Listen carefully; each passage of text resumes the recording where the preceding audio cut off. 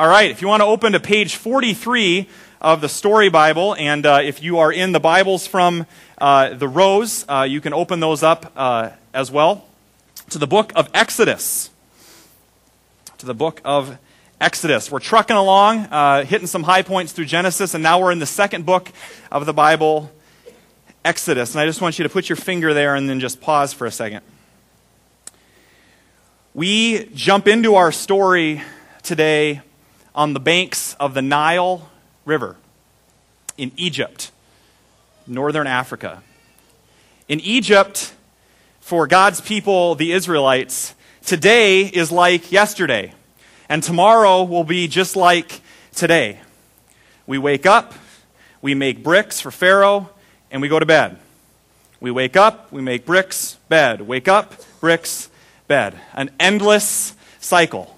It's almost like history itself has stalled, because tomorrow is going to be just like today.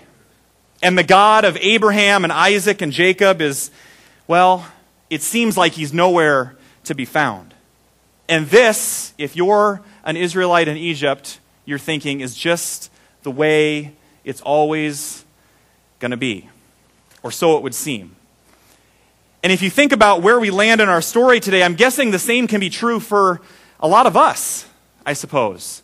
Some years into our Christian journeys, after years of what just seems like busyness and just getting by, we begin to believe that maybe this is just the way that life is as well. This is normal, whatever your normal is. The alarm goes off way too early, right? You get up, you rush out the door, you grab some breakfast on the go, you put in your time at work, you swing by and pick up the kids, you pay the bills, you check your Facebook, you watch the Chicago Bears win again, things that are normal, things that are reoccurring in your life. Some of you got that, some of you didn't, I know. But we all have our normal, and it just kind of sets in for us. And then you look at your to-do list, and you try to find a little bit of time for your family. And then it's off to bed, only to do it all over tomorrow as you try to put on that smile and you show up at worship and say, everything is fine. Even when it's not. And so because there's this void in us that our normal isn't what we set out for in the Christian life, we try to fill that void with a lot of different things. We say, well, if I can just make it through the week and just get to the weekend, then I'll be happy again.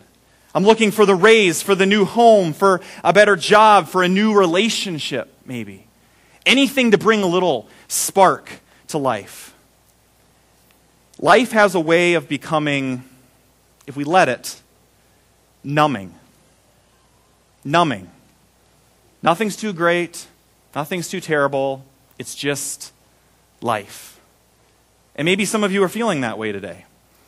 And that is the way that we find the Israelites in our story. And so you might be wondering, well, how did we get here? How did we get to this place where God's people, the Israelites, are in slavery in Egypt? Because last week where Andy left us off, things were great with Joseph. Remember our friend Joseph? He's on the throne in Israel. He's ruling over God's people. He's one of God's good guys, right? He's one of the heroes of the Bible. Joseph is ruling over Egypt, and God's people are growing, and he's made peace with his brothers, and all is well in the neighborhood, right? But then something goes wrong, and that's where we pick up the story today on page 43. Chapter 4, called Deliverance. Now Joseph and all his brothers and all that generation died, but the Israelites were exceedingly fruitful. They multiplied greatly, increased in numbers, and became so numerous that the land was filled with them. Then a new king, to whom Joseph meant nothing, came to power in Egypt. Look, he said to his people, the Israelites have become far too numerous for us. Come, we must deal shrewdly with them, or they will become even more numerous. And if war breaks out, we'll join our enemies, fight against us, and leave the country. So they put slave masters over them to oppress them with forced labor, and they built Pithom and Ramses as store cities for Pharaoh. But the more they were oppressed, the more they multiplied and spread. So the Egyptians came to dread the Israelites and worked them ruthlessly. They made their lives bitter with harsh labor and brick and mortar and with all kinds of work in the fields.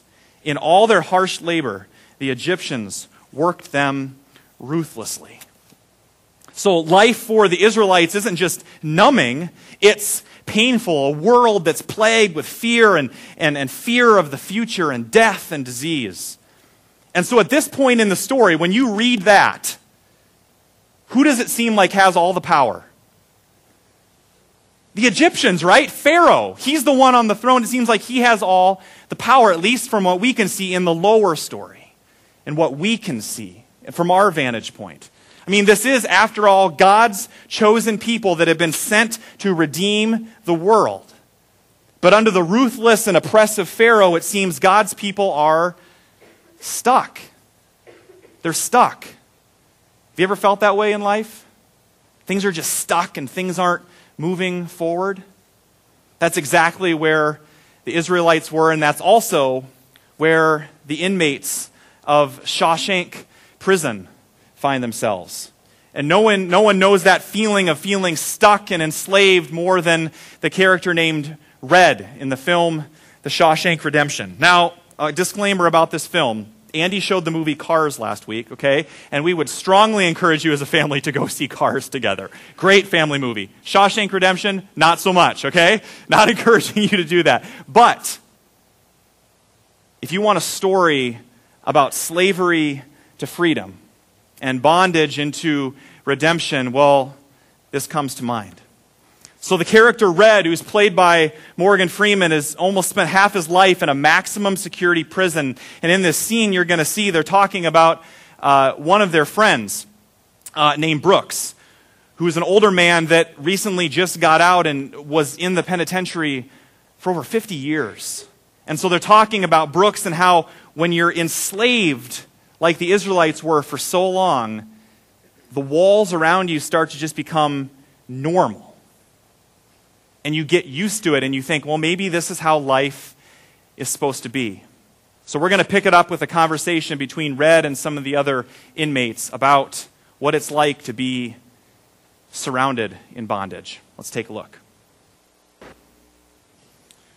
So when you've been encamped in these walls for so long, it starts to become normal. This slavery, it starts to just become, well, you get used to it.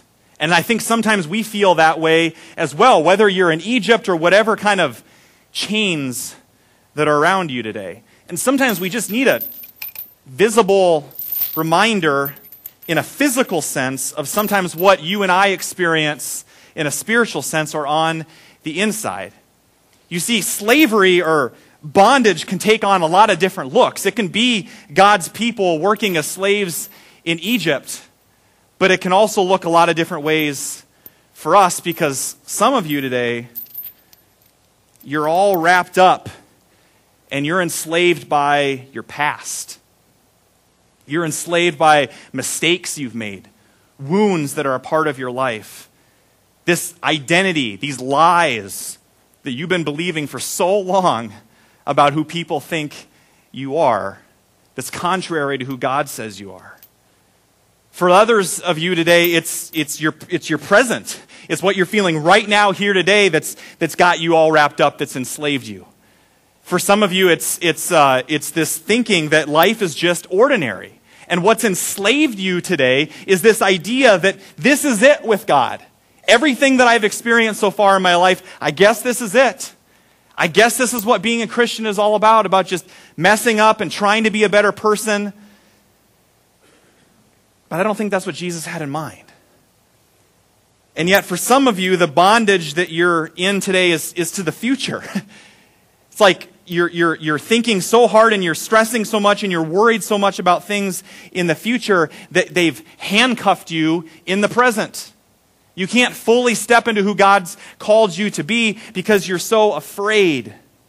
Or you're worried about that. Or it could be maybe something that you're fighting right now. Maybe an addiction or not only to a substance, but the chain that maybe is linking you to work. The chain that links you to constant performing. Because I have to be good enough. And so I'm enslaved to my boss or I'm enslaved to some other person that I have given total control of my self-worth and my value to because I'm basing my entire identity on what somebody else has told me I am. And God says that's not who you are. And I want to set you free. For some of you, maybe it is the future. And if we're not careful, the chains that enslave us, they can steal our joy. And instead of the freedom that we were made for, we can go days and months and even years until that becomes our new normal. As you heard Red say in the clip, they become all we know. That is until somebody comes along and tells us things don't always have to be this way. This is not the life that you were created for. You were made for something more. And that's where we pick up our story today. So now flip over to page 45, and that's where we continue our story. If you're in the Bibles in the rows, it's Exodus chapter 2, verse 23. Exodus 2, verse 23. I'm going to read in the middle of the page on page 45. During that long period, the king of Egypt died. The Israelites groaned in their slavery and cried out, and their cry for help because of their slavery went up to God. God heard their groaning, and he remembered his covenant with Abraham, with Isaac, and with Jacob. So God looked on the Israelites and was concerned about them. God's heart beats for you. So a few weeks ago, we learned that in each of these stories, God is always asking a question to us, his people. He says, do you trust me? Do you trust me that I'm committed to you? And if we remember, if from one side of the stage up here to the other is the timeline of this story, we started our story with Adam and Eve in the garden. And even though they sinned, God asked them a question. He said, I haven't given up on you. Do you trust me? And he asked the same question to Noah with the rainbow. I've made a promise to you. Do you trust me? The same promise to Abraham in saving Isaac. Do you trust me? The same promise to Joseph last week. And now the same promise again to God's people, the Israelites. Do you trust that although your lower story seems like it's halted or you are in bondage to something today, do you trust that God has the upper story under control? You do know that you were made to live free, right? If God had those personalized license plates, like those weird people that get like college sports teams on their license plates, it's just strange people. I think if God had a personalized license plate, it would say, live free, love God. That made too many letters, I don't know. Live free, love God. That's what he would say. That's God's heart for you. I love how the Apostle Paul puts it in the book of Galatians. Let's put this up on the screen. Let's read this together. It is for freedom that Christ has set us free. Stand firm then, and do not let yourselves be burdened again by a yoke of slavery. God's heart has not changed for us for thousands of years. His desire is that you would always keep the hope of freedom inside of you. There is something that God has put inside every single one of us this morning that no one can take away, and that is the identity of God. And he says this morning to every single one of you, you are my son and you are my daughter, and you are not meant to live enslaved to anything. Because my opinion of you is the only opinion that matters. You were created to be free. And no one knows that better than our friend Andy Dufresne, who's another one of the inmates back at Shawshank Prison. Andy's been there for a few years now, and just like the Israelites, he's in bondage, but he's an innocent man. And so Andy becomes the most unlikely character to bring hope to those around him, this hope of being free one day. Well, Andy gets put in the hole for a month, and all he has with him is the memory of music. Something inside of him. And so as you take a look at this clip, I want you to think about, when's the last time you really had hope? Or have you too forgotten that there's something much more than whatever your normal is today? Let's take a look. Hope is a pretty dangerous thing. But whatever happens to you in this life, there's always hope. And no one can take that. And so my question for you this morning is, what would freedom look like for you? If you really sat down and thought about it, if you really ask God what it is that has enslaved you in the past, what it is that's going on in your life right now, here today, what would real freedom in Christ look like for you? For some of you, it's going to be living a healthier life, no longer dependent on any substance to feel okay about yourself.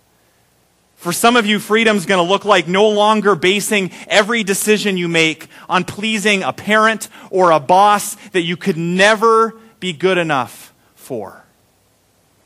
For some of you, freedom is going to look like finding joy in what you do have rather than what you don't have. For some of you, real freedom is going to be understanding that you know the King of Kings and He has everything and He owns everything, and so everything is yours. Maybe that's what freedom looks like. Maybe for the first time for you today, freedom is going to be resting in who God authentically made you. Are you okay? Can you say that? Can you look at yourself in the mirror and say, I'm okay. In fact, I'm better than okay. I'm an heir to the throne. I'm a son of God. I'm not enslaved to anything anymore. And so God is ready to set His people free once more, because slavery is not the end of your story and slavery is not the end of this story. And so we pick up the story. God just needs a point person to help Him set these people free. And that's where we pick it up again on page 45. Now we're in Exodus chapter 3, verse 1. Pick it up on the bottom of page 45. Now Moses was tending the flock of Jethro, his father-in-law, the priest of Midian. And he led the flock to the far side of the wilderness and came to Horeb, the mountain of God. There the angel of the Lord appeared to him in flames of fire from within a bush. Moses saw that through the bush, though the bush was on fire, it did not burn up. So Moses thought, I will go over and see this strange sight, why the bush did not burn up. Not every day you see that. When the Lord saw that he had gone over to look, God called to him from within the bush, Moses, Moses. And Moses said, here I am. So just pause the story there for a second. Here's Moses, think about this, a sheep herder, minding his own business, and all of a sudden God shows up in a burning bush. Have you ever noticed in Scripture God never shows up the same way twice?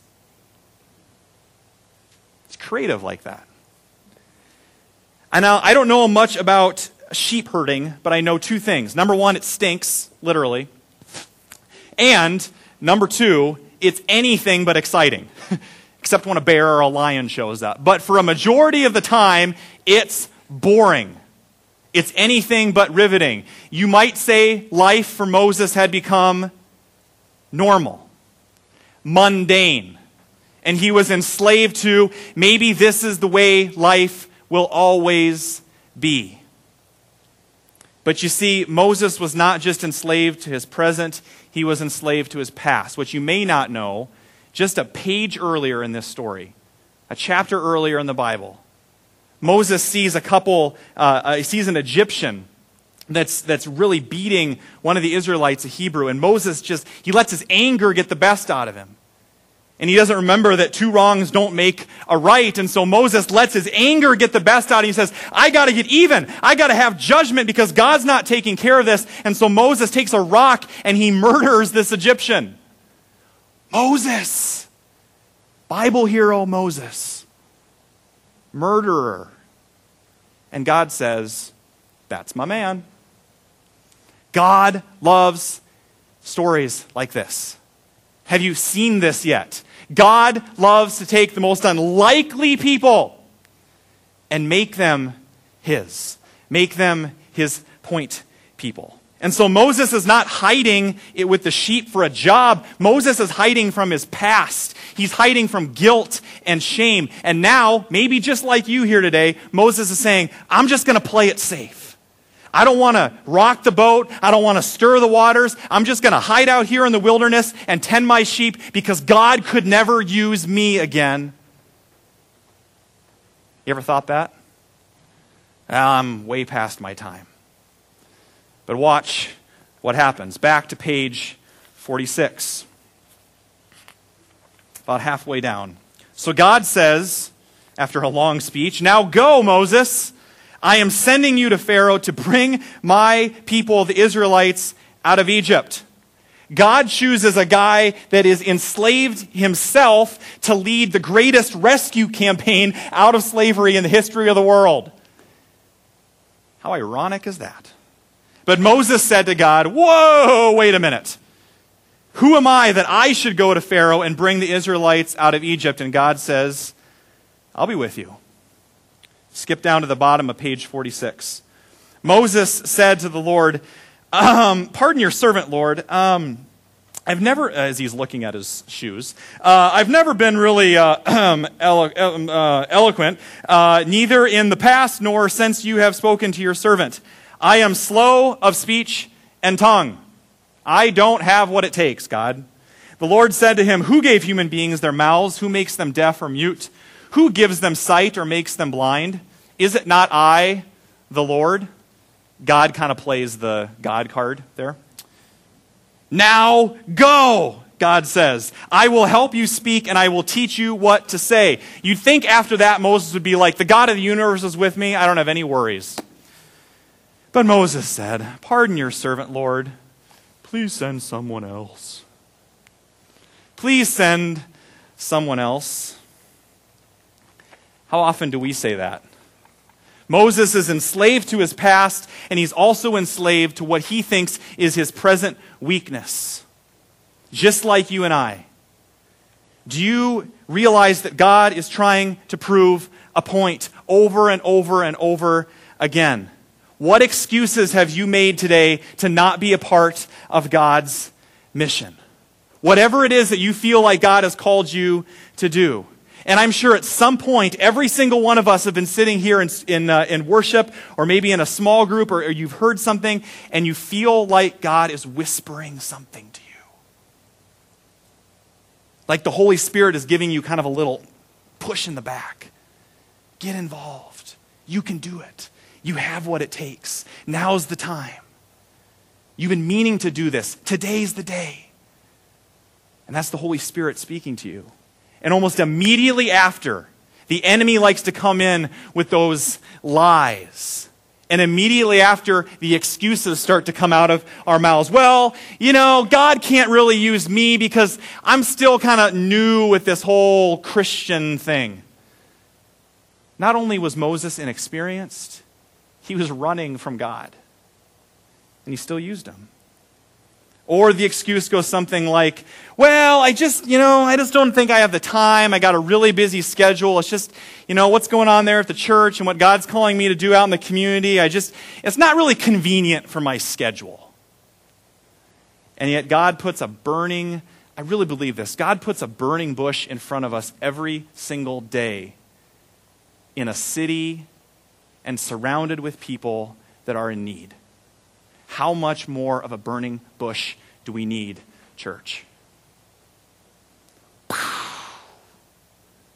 And God simply asks that we say, "Here I am, send me." Oh, the excuses just come. And you see, John, I'm not one of those kind of Christians. I know I could never be like one of these people up front that's just wild and crazy for God. I'm more of a normal Christian. What's more normal than scooping sheep poop? And God says, "Okay, Moses, I'm going to redefine what your normal is," right? I've got something bigger in store. And the last excuse is to maybe just go something like this. "Well, I think I've done my duty to the church." Those of you that are maybe over your midlife or somewhere around there, "I've done my duty to the church. I've been in 20 Bible studies for 20 years. I've done everything. I think it's time to let the next generation come up. I think it's time to give some other people a chance. And now that I've done my duty to the church, I'm just going to sit back and kick up my heels and let somebody else do it." And God says the same thing to you today that he said to Moses. Now go. Stop hiding. Do you realize, folks, that a strong majority of the people that God uses to lead his people all throughout this Bible were midlife and beyond? Most of them needed to be in nursing homes. And God says, now go. Now Moses. Now Abraham. Now's the time. It is never too late to be used by God. He says, now go. God says, I don't care what age you are today. I don't care if you're one of the kids up in Kingdom Quest. I don't care if you're here today and you're saying, I really am in a nursing home. And that's okay. We love you. Bring it on. And God says to you today, I've given you more than you will ever need. So leave your chains behind and go into your marriage, go into your family, go into your work, go into your church, and be who you were created to be. I don't know what that next step looks like for you today, but be intentional. Invite somebody from church over to your house. Speak the truth in love even when it's difficult. Be the spiritual leader of your family. Join that life group. Lead a life group if he's called you to lead. Step into those places and know that in your weakness today, God says, I am exceedingly strong. Amen? I am exceedingly strong. God is calling you out of slavery so that you can go, maybe not to the promised land, but into being a loving, free, mature man or woman of God. Or as Andy Dufresne later says in the film, folks, we either get busy living or we get busy dying. So what's it going to be for you today? And so Moses, along with his brother Aaron, they get busy themselves. And Moses says, okay, God, I'm going to take you up on your word and we're going to get busy living. And so over and over again, they go to Pharaoh and Pharaoh doesn't budge. In fact, he makes the slaves work harder and harder. So God says, I'm not done yet. I'm in control of this story. And so he starts sending plagues. Flies and locusts and hailstorms and constant darkness and traffic jams on the interstate and all sorts of horrible things God sends on the Israelites. I'm just seeing if you're paying attention. And Moses doesn't budge. And so Moses is getting very, very frustrated. And so we pick up the story again on page 48. Very top of page 48. Moses says, Moses returned to the Lord and said, why, Lord, have you brought trouble on this people? Is this why you sent me? Ever since I went to Pharaoh to speak in your name, he has brought trouble on this people. And you have not rescued your people at all. Ever get antsy? Moses says, come on, God. Skip down the page a little bit and God responds. God says, therefore say to the Israelites, Moses, I am the Lord and I will bring you out from under the yoke of the Egyptians. AKA, I am a God that keeps my promises. I have not given up on you, Moses.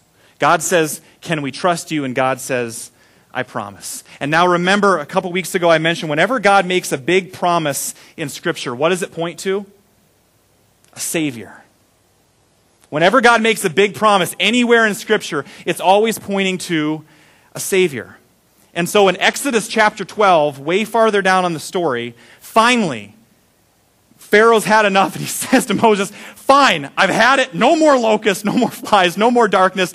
Get out of here. And so Moses and the entire Israelite nation get up and leave. Between 1 and 3 million people just leave. A mass exodus. Hence the name of the book. But God says, here's what I'm going to do. I'm going to pass over Egypt, God says. And I'm going to destroy some of the Egyptians. But in order that I don't destroy you, God's people, here's what I want you to do. I want you to take a perfect goat or a perfect lamb. And I want you to slaughter them, which was a religious practice that they did in the Old Testament. I want you to slaughter them, and I want you to take their blood, and I want you to smear it on the top of the doorpost. I want you to smear it. And some of you might be saying, that is really gross. That is really weird. But get this. God says that's how I will know that I should pass over you.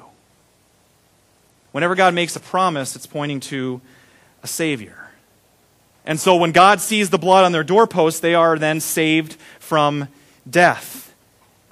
What a gross way to save his people. And yet if you hit the pause button there and jump ahead a couple thousand years to an upper room where Jesus sits with his disciples and they are having the Passover feast.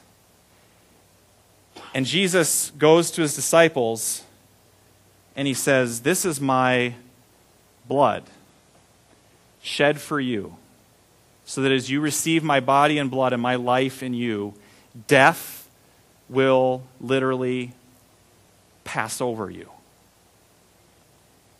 All the way back in ancient Egypt, God is saying there's going to be a Savior, and He's going to come to rescue you. This is the story. This is my blood shed for you, Jesus says, even in Egypt. I want you to hear this. God has the uncanny ability to teach the realities of the gospel through the messiness of the Bible. The realities of the gospel through the messiness of the Bible. And I hope that you're seeing today that Israel's story is Moses' story, is your story. And God says, I want to set you free. So you know the story that Moses leads the Israelites out of Egypt and they come to the Red Sea. And God says, Moses, here's how it's going to happen. I brought you this far. I'm not giving up on you. Moses, hold out your staff. And when you hold out your staff, the waters are going to pass. And the Israelites march right through the waters. And here comes Pharaoh and his entire army chasing after them. And as soon as the Israelites are through and spared from death to life, from slavery to freedom, the waters come crashing down. And all the Egyptians are drowned. And God's people are saved and rescued. It is through the waters that they come into freedom. And the exact same thing happens for our friend Andy Dufresne. And so as we watch this final clip and this last scene from the film Shawshank Redemption, watch how Andy escapes the prison and moves from death to life, from slavery to freedom. How? Through the waters, of course. Let's take a look. And so I'll ask you today, that's what freedom looked like for him. What does freedom look like for you? When are you finally going to let God take the chains off? As you pass from death to life. What if we as Christians were known as the most generous, rested, refreshed, joyful, servant-hearted people on earth? Not because life is easy, but because we have nothing to lose and nothing to prove. The same God that rescued the Israelites from Egypt through the waters is the same God who says to you, I want to take you from slavery to freedom, from numb and mundane to passionate and on purpose, from death to life. Amen? Let's stand together.